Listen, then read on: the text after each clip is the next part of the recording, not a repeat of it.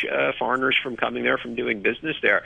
So one thing to watch is whether or not they'll encourage a return to that approach while they try to restore democracy and the difficulties they're going to have, especially with some of their leadership, including Aung San Suu Kyi, now under detention, possibly facing very lengthy times under detention. So are they going to return to that policy of discouraging foreigners from visiting the country for tourism or doing business? Definitely something to watch out for. Ross, thanks very much. That's Ross Feingold, Business Development Director at SafePro Group over in Taipei. You're listening to Money Talk on RTHK Radio 3. Asian stocks are slipping further into negative territory this morning. The SX 200 down about 0.75%. The Nikkei 225 in Japan off 0.25%. The Kospi is down 0.6% over in South Korea. Looks like the Hang Seng is going to open down about 0.2% in an hour's time. In the commodities markets, Brent crude oil $58.70 a barrel, and gold is at $1,835 an ounce. Do please stay tuned for Backchat coming up in just a moment with Hugh Chiverton and Jim Gould. The weather forecast, fine, dry, warm. Maximum temperature is going to be around 24 degrees. And the outlook is for it to be fine and warm in the next couple of days. Mist patches in the morning and at night during the weekend and early next week. The temperature right now is 18 degrees, 68% relative humidity. There is a yellow fire danger warning in force right now. Just gone 8:31. Here's Samantha Butler with the half-hour news. The government is wrapping up overnight lockdowns and compulsory testing at 3 locations across Hong Kong. No new coronavirus cases have been found, but results are still being verified in Tuen Mun. Around 240 residents were tested at a building on To Kwa Wan Road, and the lockdown there lifted at around 6:30 this morning. Meanwhile, the testing operations of over 1,800 people at blocks at Hinghwa Estate in Chai Wan and almost 500 residents at Goodview Garden in Tuen Mun were wrapped up around 7 a.m. Earlier, the Centre for Health Protection said even though the 19 new cases reported yesterday was the lowest figure in 2.5 months, the coronavirus situation was not yet under control as many infections had no clear source. America's top disease control official has warned that new variants of the coronavirus are threatening to reverse recent declines in the number of cases in the US. Rochelle Walensky, who heads the Centers for Disease Control and Prevention, urged people to keep up with prevention measures. The continued proliferation of variants that likely have increased transmissibility, that spread more easily, threatens to reverse these recent trends. Based on contact tracing and recent variant cases, not wearing masks and participating in in-person social gatherings have contributed to the variant spread. The US has had by far the highest number of coronavirus cases in the world, and President Biden has made tackling the pandemic his top priority. A bipartisan report to the US Congress has strongly urged the Biden administration to delay the planned withdrawal of US troops from Afghanistan. The remaining 25,000 troops are due to leave by May the 1st, but a top US general, Joseph Dunford, who co-chaired the report, warned that may be too soon. The report says the US should not simply hand victory to the Taliban. Meanwhile, a senior European Union diplomat visiting Afghanistan says there's a real danger of civil war as violence in the country escalates. The EU's Commissioner for Crisis Management, Janez Lenarčič, said there was a high probability of the failure of the peace process, which was launched last September but has since faltered. He called for an immediate ceasefire. We very much hope and call for immediate, unconditional and comprehensive ceasefire in Afghanistan now, because that would increase the chances for a success of the ongoing peace process. Continued violence hardens the positions of the two sides. That's why we call for immediate ceasefire. You're listening to the news on RTHK.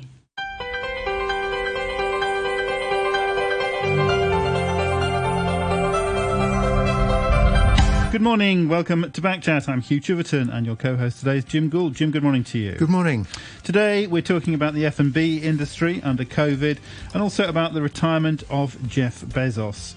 Struggling restaurant and bar owners are urging the government to ease social distancing measures on the industry and allow them to expand their services over Chinese New Year. At the moment, bars have been ordered shut and restaurants have to cease dine-in services after 6, and these measures are scheduled to remain in place until February the 17th.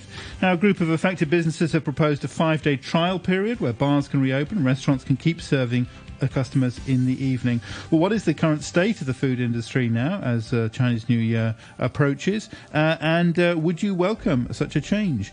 Let us know your thoughts. You can leave a message on our Facebook page, Backchat and RTHK Radio 3. You can email us, backchat@rthk.hk, or you can give us a call. And our number is 233-88266, 233-88266. And later, as I say, we're going to be discussing the retirement and the legacy of Jeff Bezos. If you were the richest person on the planet, how would you want to spend your time? And I've seen one calculation that Jeff Bezos earns about $1 million Hong Kong dollars a minute.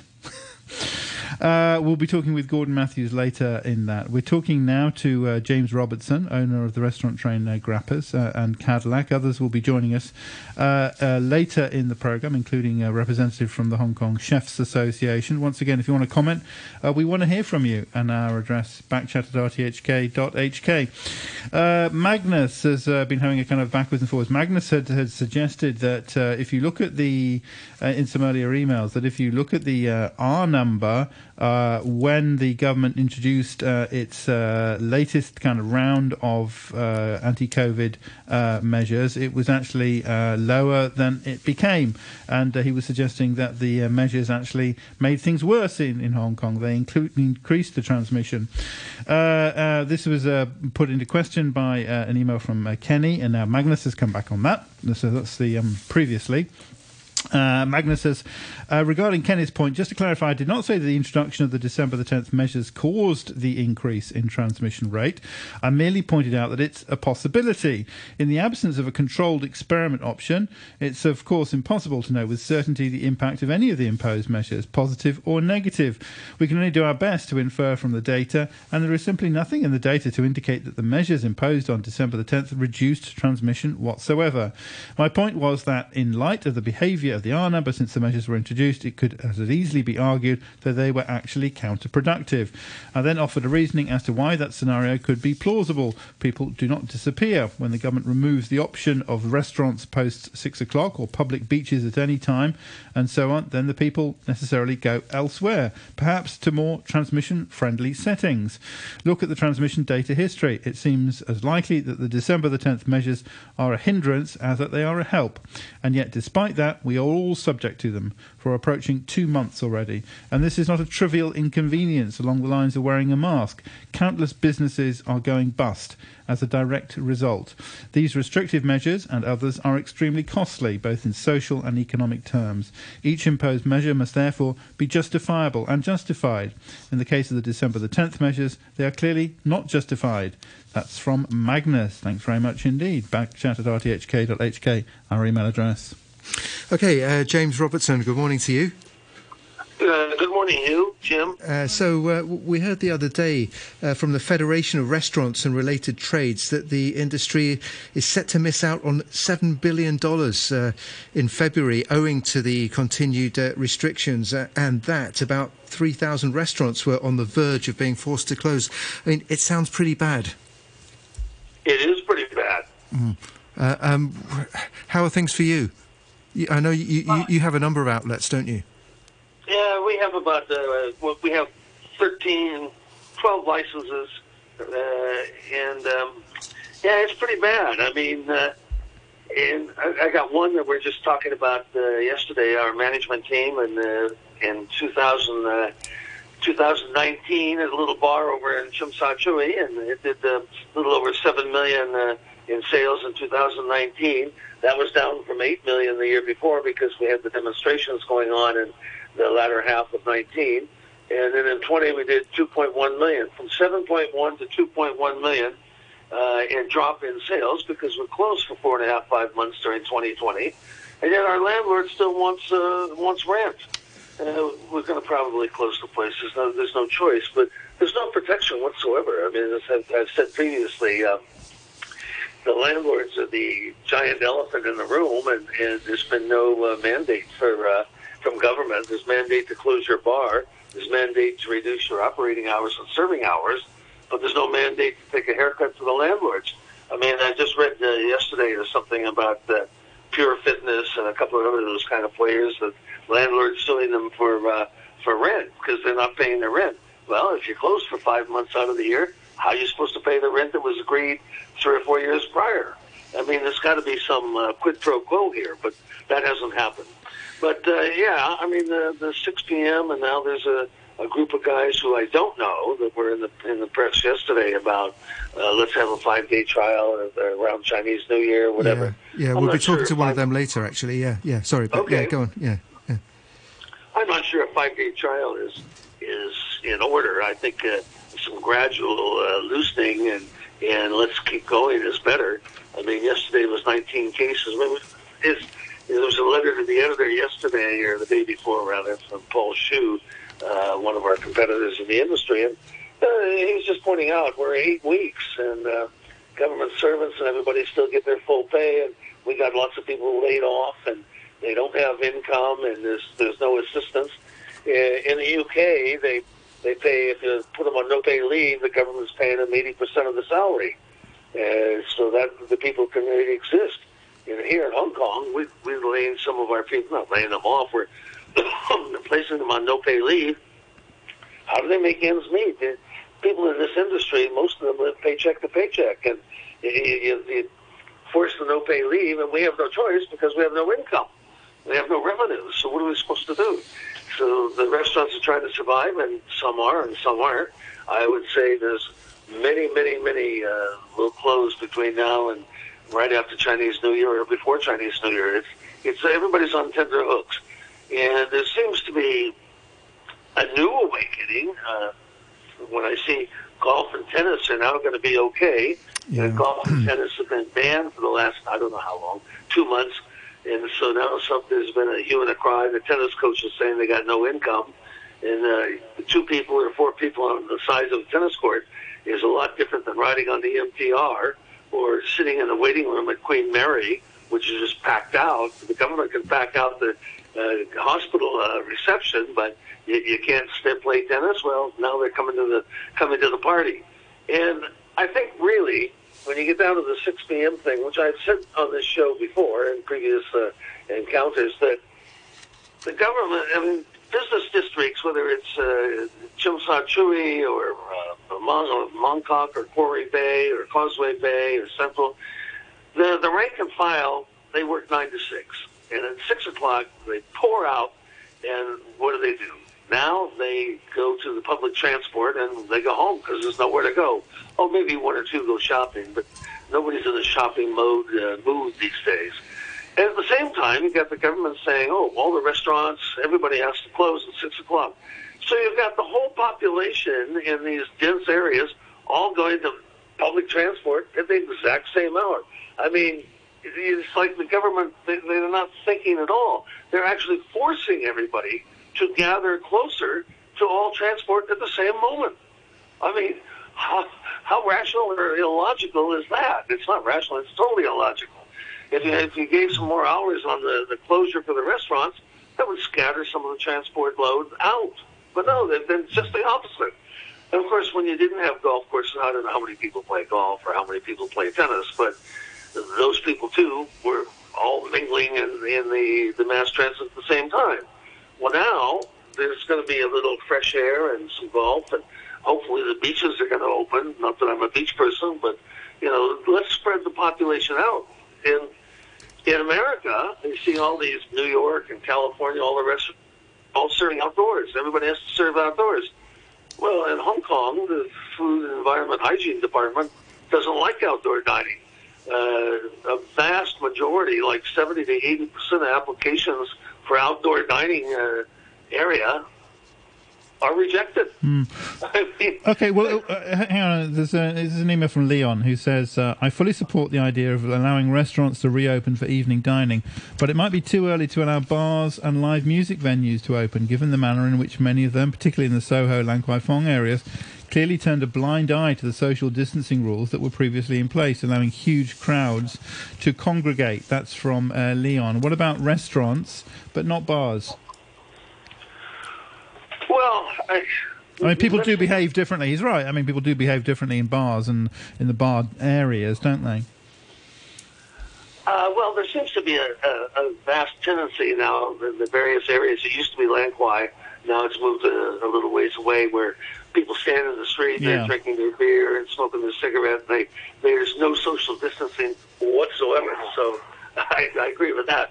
But they can do that same thing standing in front of a 7-Eleven. So it's not just the bars that are responsible here. But, I would think that I would be thankful we just started having a loosening up in a gradual way. I mean, you think about this, the 8 weeks it's been now, we've had this 6 p.m. and the bars closed, and it's only in the last 4 or 5 days that we've actually seen the numbers dropping. I mean, it was only a week ago or 10 days ago we were still having 50, 60, 90, whatever it was, cases. So the cases it's not related to they closed the bars. The bars were closed for 8 weeks, and there was no impact until now. So it's not the bars that are contributing to this.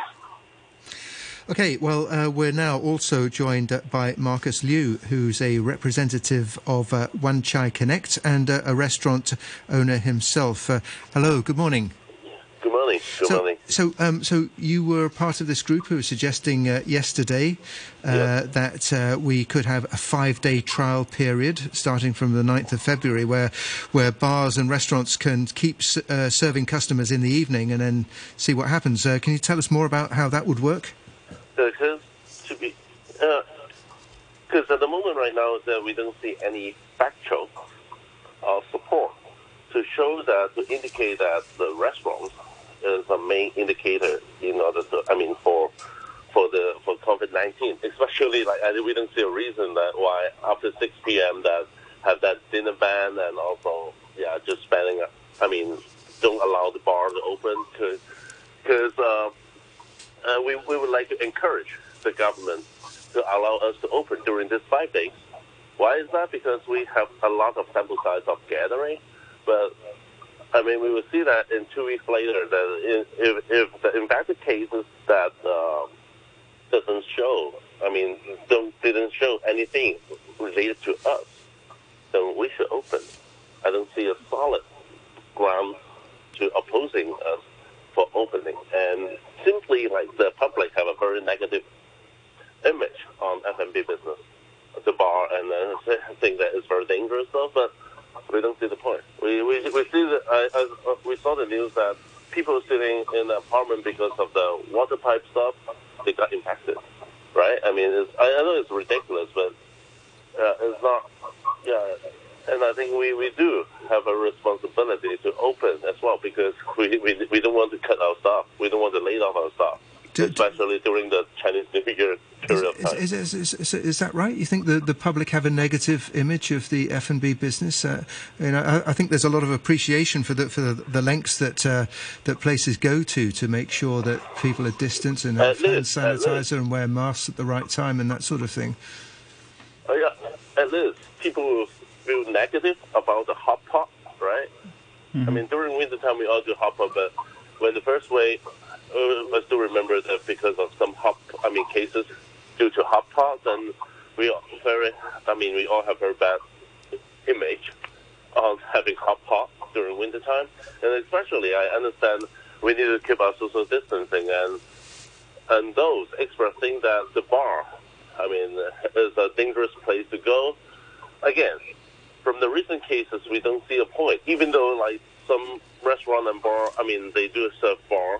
They do serve alcohol during daytime. We see a lot of mingling and chatting. I know it's not a good image for that, but we don't see a solid evidence that indicating that they have impacted cases. Okay, our number is 233-88266. We've got a caller on the line now. Jim, good morning. Good morning. I just wanted to express a few opinions. One is the restaurants.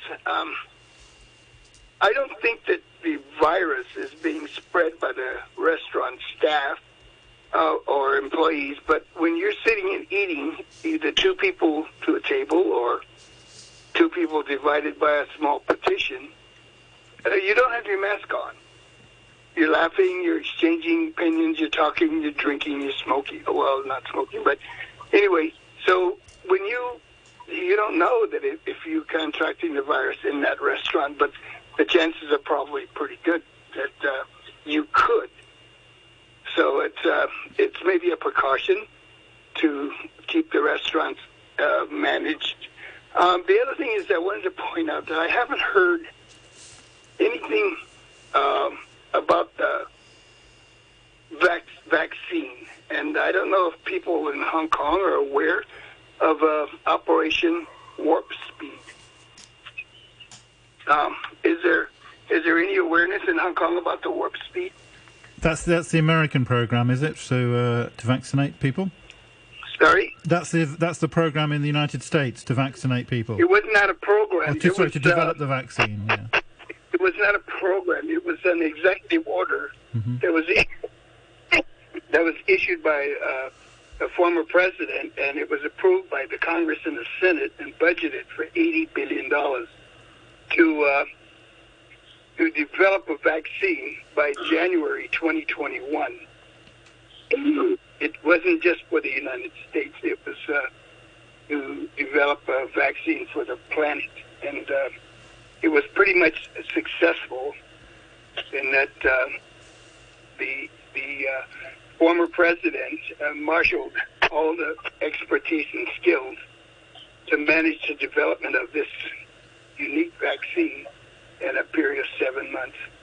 I was in the States from March to December, and there were two programs that he started. One was called Warp Speed, and he put that together. You can Google that if you like, and you can explain it to people that aren't aware. And then he put together something called the CARES Act, which C-A-R-E, CARE Act, and it was also approved at $1.something trillion to give a stimulus package for people that needed it and who were affected. Yet I never hear anything about these programs that benefited not only Americans, but it benefited the planet in having this financing and putting together these teams worldwide, chemical companies and everybody else. Nobody else came up with that. The Chinese didn't do it. They did it on their own. The Russians, English, the French. But this was put together by one person. So that's all I just wanted to do. Okay, Jim, many thanks for your call. 233-88266 is our number. If you want to respond to that. Marcus, what about the point Jim was making there? That, I mean, it's not exactly dangerous dining, but you take your mask off, you're socialising, you're in close proximity to other people. It's more dangerous than other activities. And you mentioned the outbreak of hot pot in the associated with a hot pot meal in the first wave. There was also in the bars. There was in Chim Sa Choi, wasn't there? There were some cases that had happened with a band and so on. So I mean, there have been cases in Hong Kong which are tied to F&B. I understand there are risks for all kinds of contexts in terms of getting infected COVID-19. But the thing is, it's all about to me or to our industry. I think it's all about that if we strictly, doing a good job in terms of tracking and tracing, just forcing the customer to get into using the Live Home app, by the government, then I don't see, as long as we can track and trace, I think we can tackle the COVID-19 situation in Hong Kong really well. Okay. As you can see the news yesterday, I just saw the news that even the government is forcing their employees, the officials, to use the Live Home app for checking in or checking out the building, the government building. So we feel like that if we force our customer to use the Live Home app, we understand all kinds of contents have risk. But the thing is all about track and trace. And if we do a good job, and I think that we should having some, relaxing on the constraints in terms of the ban order. Yeah, that's our point. Okay, we've got another caller, Tony. Good morning. Hello. Hello, go ahead. Hello. Can you? I was listening to radio this morning about this guy. He said that the government's putting all these people on MTR, and he's not allowed to open his restaurants. But the difference is, when people go on the MTR, they must wear masks. And when people go to the restaurants, they take off their mask and they talk. Yeah? So there is a big difference. JR, do you want to respond to that? Well, there's a difference, yeah, I guess there is, but you can't eat with a mask on, whether you're at home or in public or wherever, so there's going to have to be some relaxation. Yeah, but the difference is, you can eat. Eating's not the problem. I don't think eating's the problem. It's talking. It's when they're talking. It's the problem. It's when they're spreading their saliva. Yeah? And so, for instance, if you want to save your business, if you had a new rule, say, if you're not wearing a mask, don't talk. You know, you can eat. Yeah? But if you're eating, I don't think you're spreading your saliva with the virus. But if you're talking, you are spreading the saliva.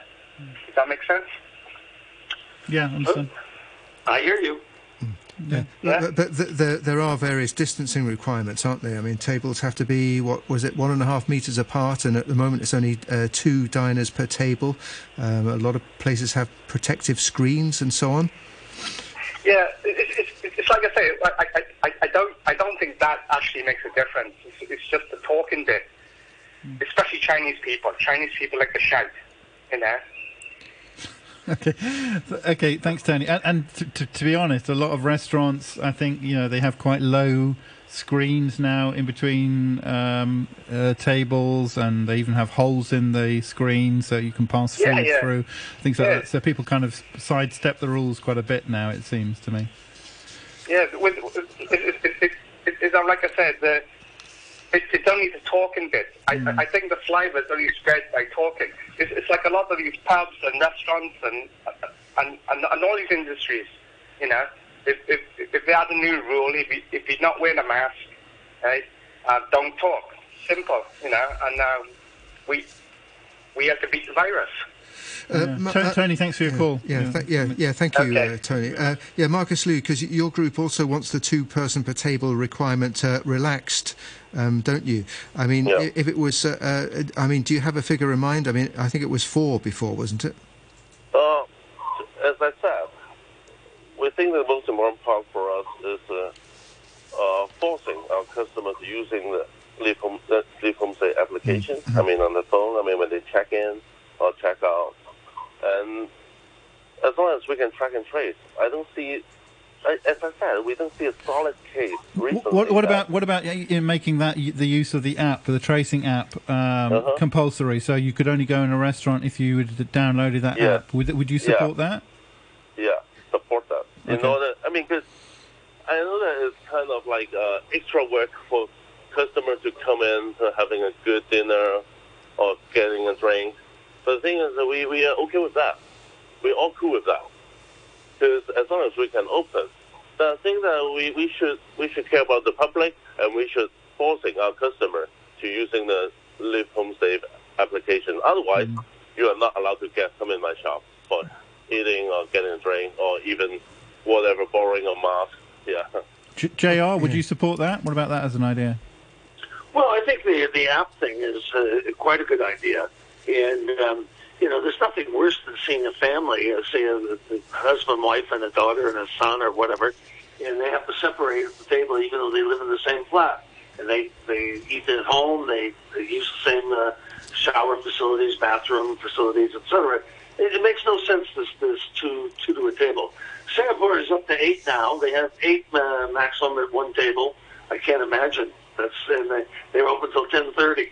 10:30 in the evening. Singapore's ahead of Hong Kong? I don't know, but it seems that they're more liberal-minded, and they had their outbreaks in the dormitories for foreign workers and what have you, but that's finally under control. But that was a little bit different than the restaurant thing. Cool. So I think the app is a good idea, and I think you can have families and more than 2 for certain.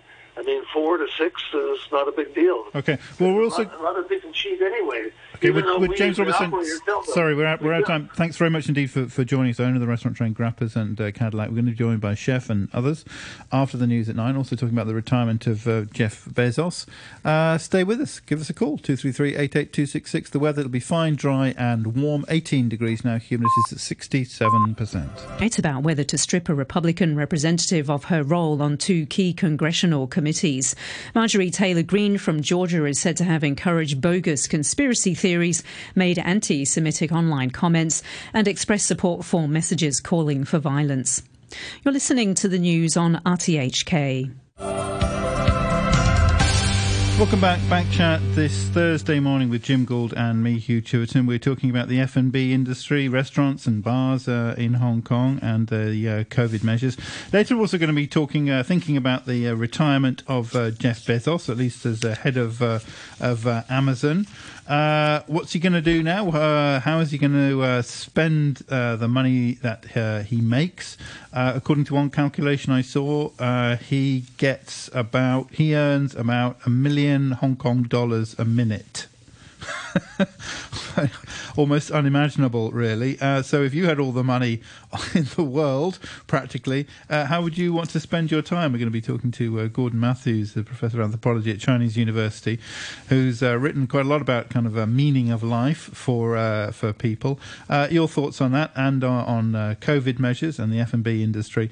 Very welcome. Call us on 233-88266 or email backchat@rthk.hk. We're joined now by Marcus Liu, who's a representative of Wan Chai Connect and restaurant owner.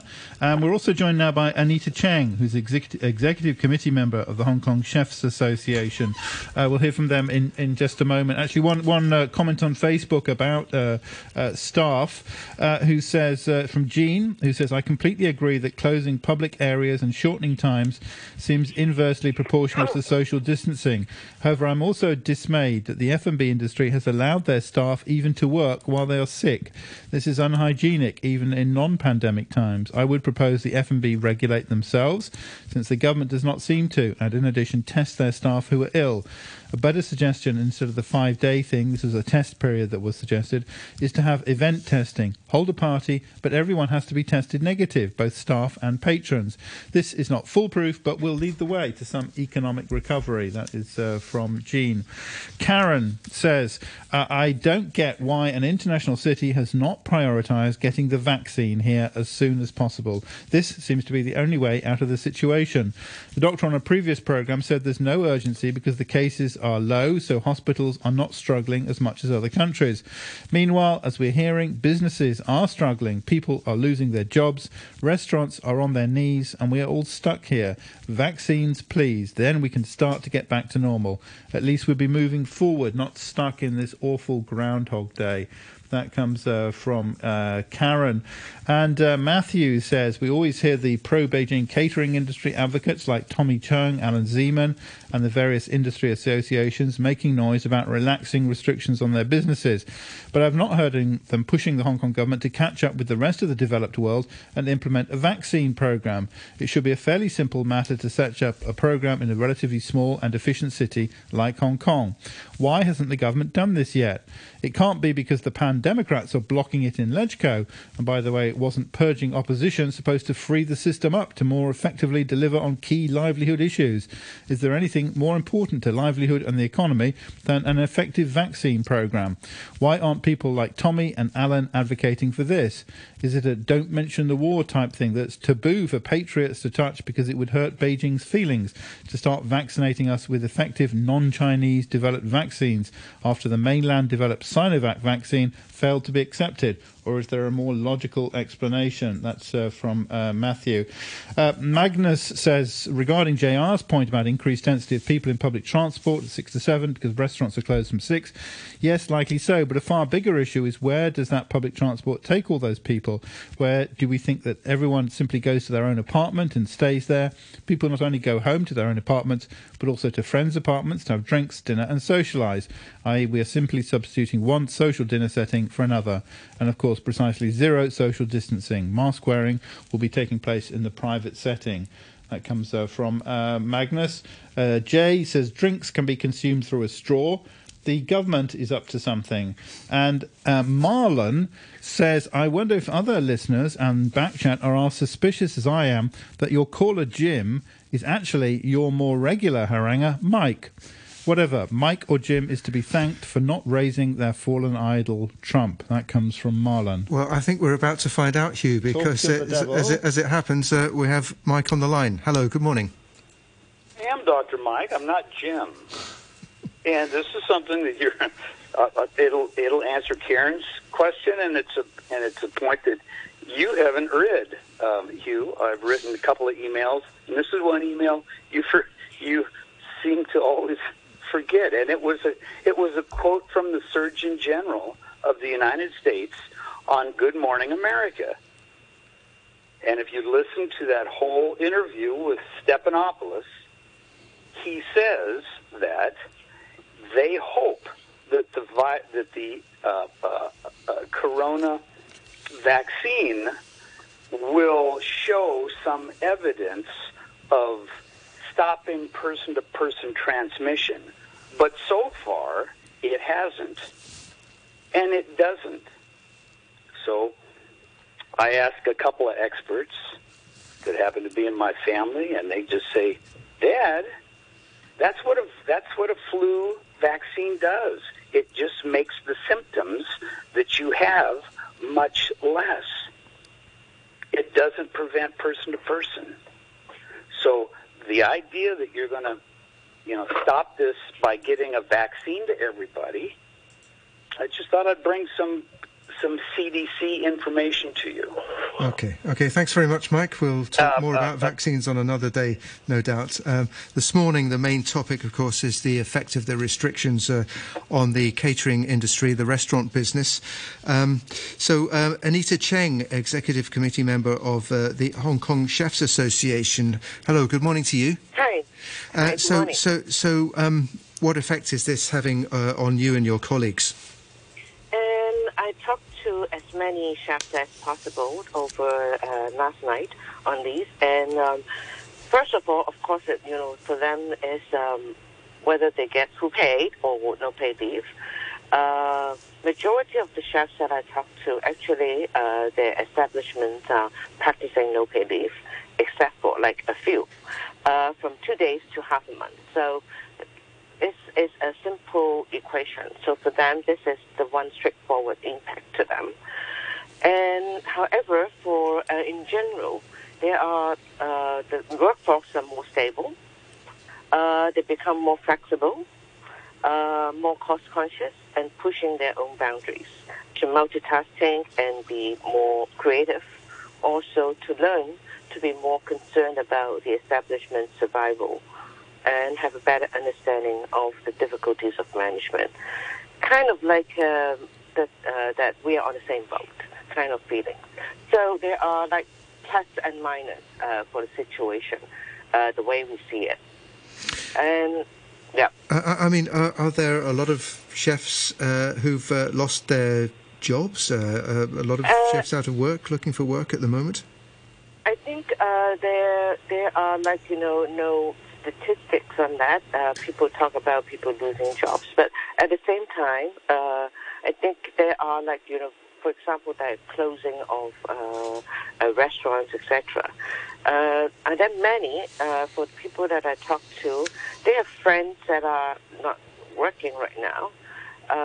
But they are also kind of like positive about like, the turning back of the situation once the relief of like the situation. However, I think, if you ask me like, the numbers of how many, I cannot give you because there's no such a survey like, on the exact number. But I think in general there are a lot of this situation, and the restaurants are not replacing the vacancies in general.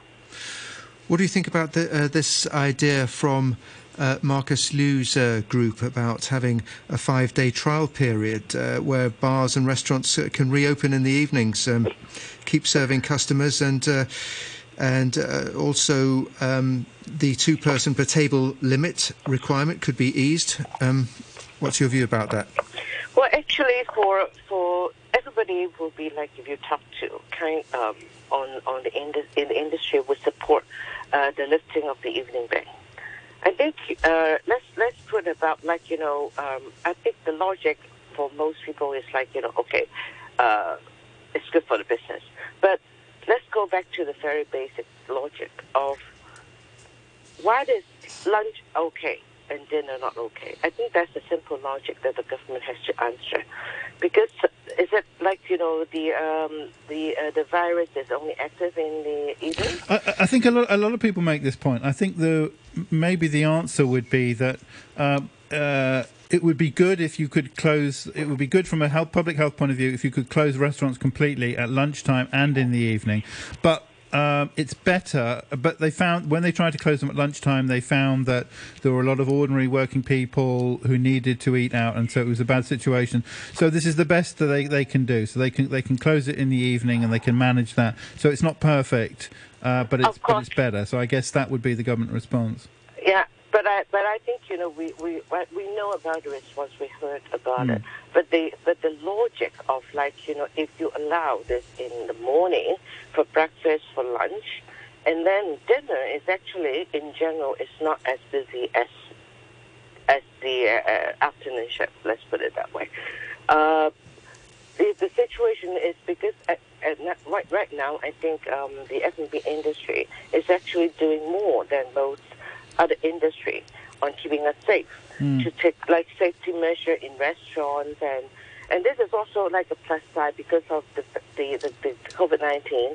The industry is like the cautiousness of health and safety and a hygienic kitchen. All these are working well. Sure. So, Ms. Chang, sorry, we did have a comment on a Facebook. Perhaps you could respond to it. The comment says. I am dismayed that the F&B industry has allowed their staff even to work while they are sick. This is unhygienic even in non-pandemic times. I would propose the F&B regulate themselves since the government does not seem to. Are you aware of that as a problem, Anita Chang? I don't think it depends on because there are magnitude of sickness. For example, like you have if you're dizzy or you have a flu. So I do not think restaurants are like will like encourage the staff to say like you cannot take leave because you're sick. I don't think. I think they're very humanic, like any other industry. It's like we shouldn't on this kind of issue. We shouldn't just focus on F&B. We should talk about all the employers, all the workers. I think the people that the employee has the right to ask for like sick leave, and the employer also have the responsibility to allow that.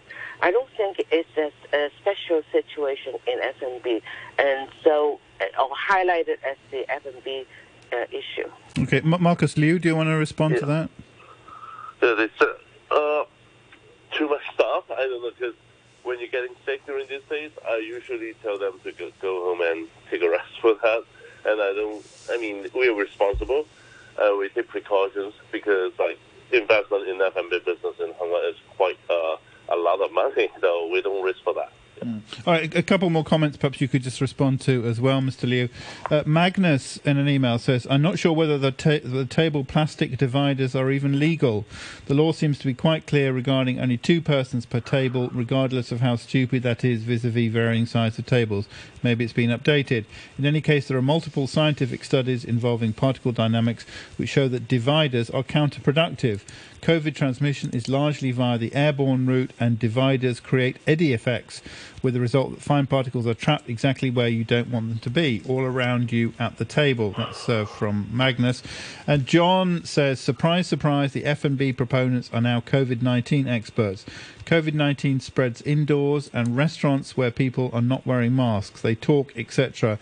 So they are increasingly vulnerable. It's airborne, droplets in the air, which can spread up to 7 metres. Nothing the F&B experts say will change the science. A 5-day trial is pure stupidity. It's clear the F&B industry experts prefer to play Russian roulette with its customers. That comes from John. Mr. Liu, anything you want to say to John? Yeah, because everything's at a trade-off. Okay, you can say just get rid of all kinds of contact, all kinds of public, social distance. We just get rid of all the contacts and all the meetings and all that, physical meetings and all that. But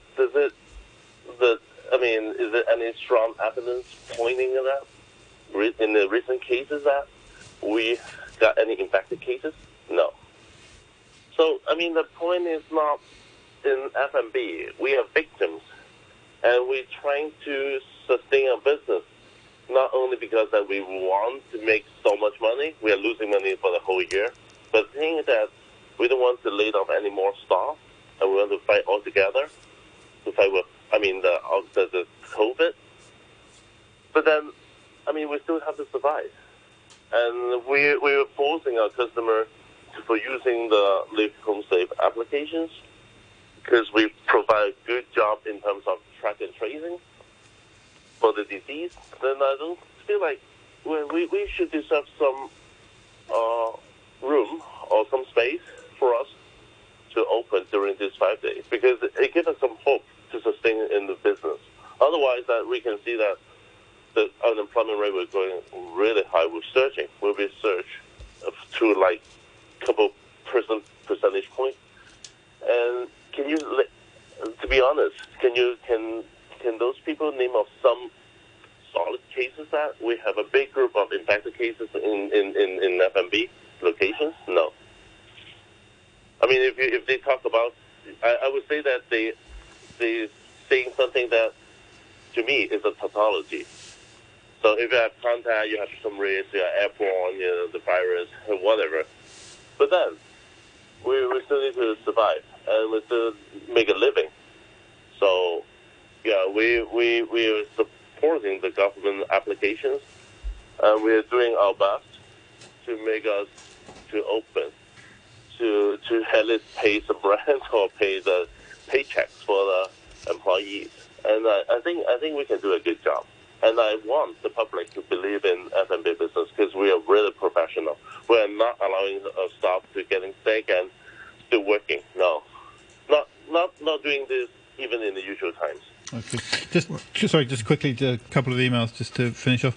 Alan says lunch and dinner. At lunch, most people just eat and go back to work. At dinner, people spend longer at the table. They drink, they talk, they spray virus on each other for an hour. It's obviously more dangerous for dinner. On the MTR, even shoulder to shoulder, everyone has a mask. Most trips are less than 30 minutes. Few people are chatting. The risk is much lower. And please don't give a platform to Mike to spout his opinions about vaccines. He says it's from the CDC. Fine, talk to someone from the CDC. We don't need his spin on it. Rick says, why are you looking for logic with the stupid rules this incompetent government has inflicted on us? 2 to a table when 3 of us live in the same flat. Yesterday I witnessed a lady with 3 young children in a private club, 2 tables 2 metres apart. I watched her struggle. It's utter madness. That comes from Rick. And one more comment from Jay, I think, who says, who quotes a CNN story, the Oxford AstraZeneca COVID-19 vaccine appears to substantially reduce transmission of the virus rather than simply preventing symptomatic infections, UK researchers have suggested. The rate of positive PCR tests declined by about half after 2 doses, according to preliminary results by researchers at the University of Oxford that have yet to be peer-reviewed. Their analysis also supports spacing out doses and estimates good efficacy after just 1 shot of the Oxford AstraZeneca vaccine. That's, as I say, from Jay. Thank you very much indeed for all those comments. Thank you very much to our guests, to Anita Cheng, Executive Committee Member of the Hong Kong Chefs Association, and Marcus Liu, a restaurant owner and New People's Party representative. Okay, and we're now joined on the line by Gordon Matthews, who's a professor of anthropology at the Chinese University of Hong Kong. And we're going to talk to Gordon Matthews about the decision by Jeff Bezos to step down as the head of Amazon, and also what the legacy of Jeff Bezos is likely to be in the future, given the way that shopping habits and consumerism has changed greatly in the past few years. Good morning to you. Morning. So, what do you think about? I mean, it came as a bit of a surprise, actually. Nobody was really expecting Jeff Bezos to stand down at this stage. But what do you think is going on there? I mean, he obviously wants to do other things. He's got interests in climate change and space travel. I guess he's got such a large personal fortune that he can pretty much do what he wants now, yes? What do you think? Well, this reminded me of Bill Gates a few years ago, who stepped down. And Gates had not a stellar reputation for innovation, but not a stellar reputation for being a good human being, and that has shifted by his work in a number of charitable causes, of course. And I imagine Bezos might be thinking the same thing. I don't know. I'm no more an expert than you are, but if you are the world's richest person, and then suddenly you say, well, how am I going to be remembered after I'm dead? That may lead to a considerable shift in what you want to do in the later part of your life. You think that's a real motivation for people about their future legacy? I imagine it is. I mean, when I was in college, I used to hate capitalists in their suits and ties, but somebody like Bezos wasn't that different from me. I mean, hell, the guy worked in McDonald's when he was a secondary school student and so on. So, I'm trying to imagine what he must be thinking. And yes, obviously Amazon was extraordinary in its innovation, but it also had a reputation for exploiting its workers. Bezos probably is thinking, well, what should I do now? And it might be space exploration. That's certainly one thing he's been involved in, but also a charitable work of many different kinds. Time to do something new. I'm sure that's what he's thinking. And what about the effect on human behaviour that Amazon has brought about? People, ordering things at home online instead of actually going out to shops and shopping malls? Well, that's had, obviously, an enormous effect, and that effect has become all the greater in a time of COVID-19, when we're at home anyway, and Amazon is this behemoth bringing us everything. So the effect has been enormous. Now, has it been positive? Well, it certainly caused, for example, a lot of bookstores to go out of business, as well as other retail businesses. Who can say ultimately what is positive and what is negative, but the effect undoubtedly has been enormous. If it weren't for Amazon, it would have been some other company, but in fact it has been Amazon, and that's why Bezos apparently is the richest man in the world. I think the last thing I read, he's actually kind of the second. Yeah, I think he's Elon Musk is. But they share one thing is they share that interest in space. They both want to develop space programs, and Richard Branson as well. This is the billionaire's toy these days, isn't it? A space program. And yes, it is number two. That's right. Elon Musk is one. But when we get to those hundreds, when we get to that massive amount of money, I mean, who can count anymore? But yes. So what's the thinking, that they've conquered Earth and now they've got to find new frontiers?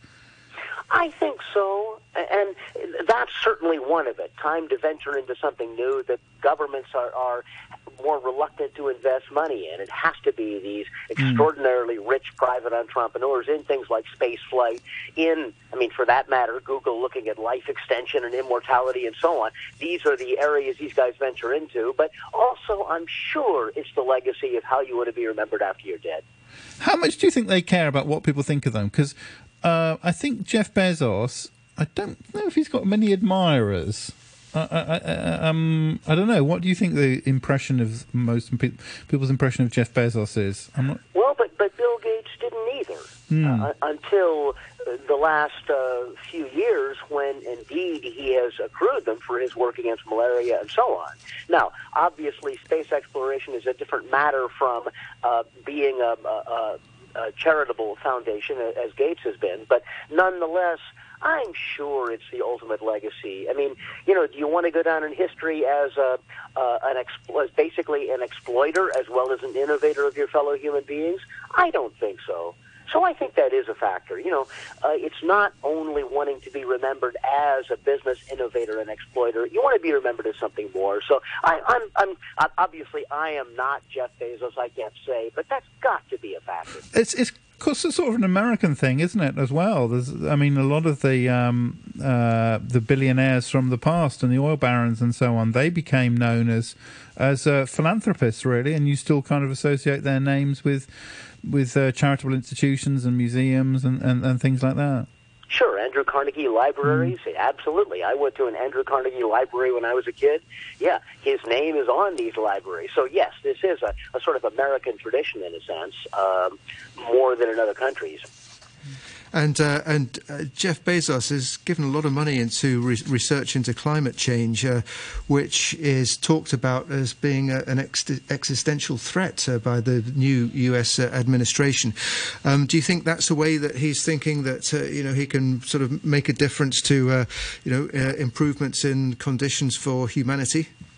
I'm quite sure that's exactly what he's thinking, because this is one more area where governments are having trouble acting together, whereas a private entrepreneur with an infinite amount of money like Bezos may indeed be able to make a shift. And so, yeah, again, it's a matter of how is he going to be remembered? What are we going to see on his Wikipedia page 100 years from now?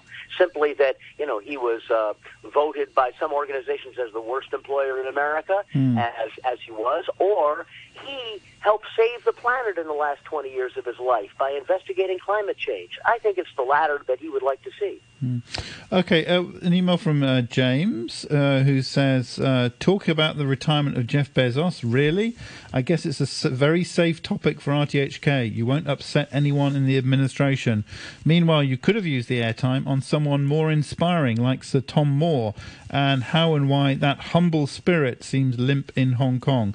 Good luck in trying to remain relevant. That comes from James, as I say. Gordon Matthew, do you know who Sir Tom Moore was? Yeah, I know who Tom Moore is, and I appreciate that comment. But one thing to remember about Bezos is, I understand what the caller is thinking, and on the other hand, the thing about Bezos is he did work in McDonald's as a secondary school student. I mean, he's not that different from us, except that he became remarkably rich. He could have been us. He is, again, not that different. So what he's doing is indeed relevant to us, I think. It's not irrelevant. What about, James is saying there that that humble spirit seems limp in Hong Kong, as exemplified by Sir Tom Moore, I suppose, who was a 100-year-old just doing his bit kind of thing. Well, and it certainly has withered in Hong Kong. I mean, I remember when I first came to Hong Kong, Li Ka-shing was touted as the most admired Hong Konger. That age has certainly passed because we no longer think that anybody can become super wealthy. The same thing has probably happened in America. So, I think that is a point, that the idea that anybody can make it has certainly receded in America, but probably even more in Hong Kong. That's why people are leaving. Okay, well, many thanks for joining us. Gordon Matthews, Professor of Anthropology at the Chinese University. A little flurry of emails to finish off. Mike says, if Jeff follows Bill Gates' example, he will get richer after retirement. And Mike also says, on opening restaurants, to open restaurants safely and rapidly, you must understand the disease in which we don't. To date, we still don't know for certain if this is an airborne illness. We think it might be, but what we know is it is transferred through the mucous membrane, eyes, nose and mouth. What does that mean? Wash your hands, don't touch unclean surfaces, then put your hands in your eyes, nose or mouth, something your keyboard warriors might want to take note of before shooting the messenger. That is from Mike. And Marlon, who had earlier suggested that Jim and Mike were the same person, says, I stand corrected, but we must remain as vigilant on conspiracy theorist callers as we are with the virus. Bring on the approved vaccines. And Magnus says to emailer John, where is the evidence that displacing people from restaurants to private apartments improves the public health? If the 6 p.m. 6 p.m. restaurant closure is existed in isolation, of course it would reduce risk. The problem is more nuanced. The displaced persons do not disappear. They simply go to entirely unregulated unmanaged settings. That's from Magnus. Thank you very much indeed for all the emails and comments this morning. Many of them. Sorry, just a correction. I did say earlier that I was incorrect to say that Marcus Liu was a representative of the New People's Party. I'm sorry, that's not the case. Leaving you now with the weather. It's going to be fine, dry and warm. The maximum temperature today will be around 24 degrees, and it's going to be fine and warm in the next couple of days. Mist patches in the morning and at night during the weekend and early next week. Signs of spring. A yellow fire danger warning at the moment, 19 Celsius, and a relative humidity now at 64%. I'm Lazy Lion. Doing physical activity can bring about benefits for both your health and the environment. For example, when journeys are short, go to your destination on foot instead of using a private car or public transport. This can reduce carbon emissions and improve air quality. For more details, visit chp.gov.hk. Be strong. Together we can fight the virus. 9:33, the news with Samantha Butler. The government has wrapped up overnight lockdowns and compulsory testing at 3 locations across Hong Kong. No new coronavirus cases have been found, but results are still being verified in Tuen Mun. Top health officials in the United States are warning that the spread of new, more transmissible variants of the coronavirus, such as those first seen in the UK and South Africa, could reverse recent positive trends. The director of the US Centers for Disease Control linked recent cases of new variants to people not following social distancing rules. And a bipartisan report to the US Congress has strongly urged the Biden administration to delay the planned withdrawal of US troops from Afghanistan. The remaining 25,000 troops are due to leave by May the 1st, but a top US general, Joseph Dunford, warned that may be too soon. I'll have more news at 10 o'clock. Stand by for the brew. Sociology prof from the University of Set and Costume Design, great interpreter of Beethoven, and oh-so-shy, quiet and retiring doggy council, co-founder of Rockefeller Records. Hello. This is really for adults, it's not really for kids. Good morning. Yeah, well, it's fun, you know. Hello. Decipher what's happening behind the myth. Good morning. In-depth interviews and also observations. Absolutely no way.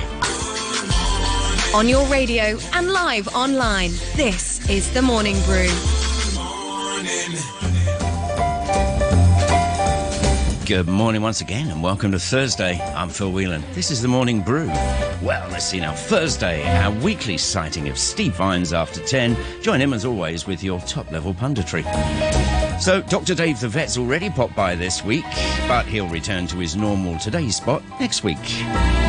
After 12 today, we're going to welcome back Maestro JC Viens for more wine talk. He's been unable to join us for the past couple of weeks because he's been travelling all over the place, within reason, but he's looking forward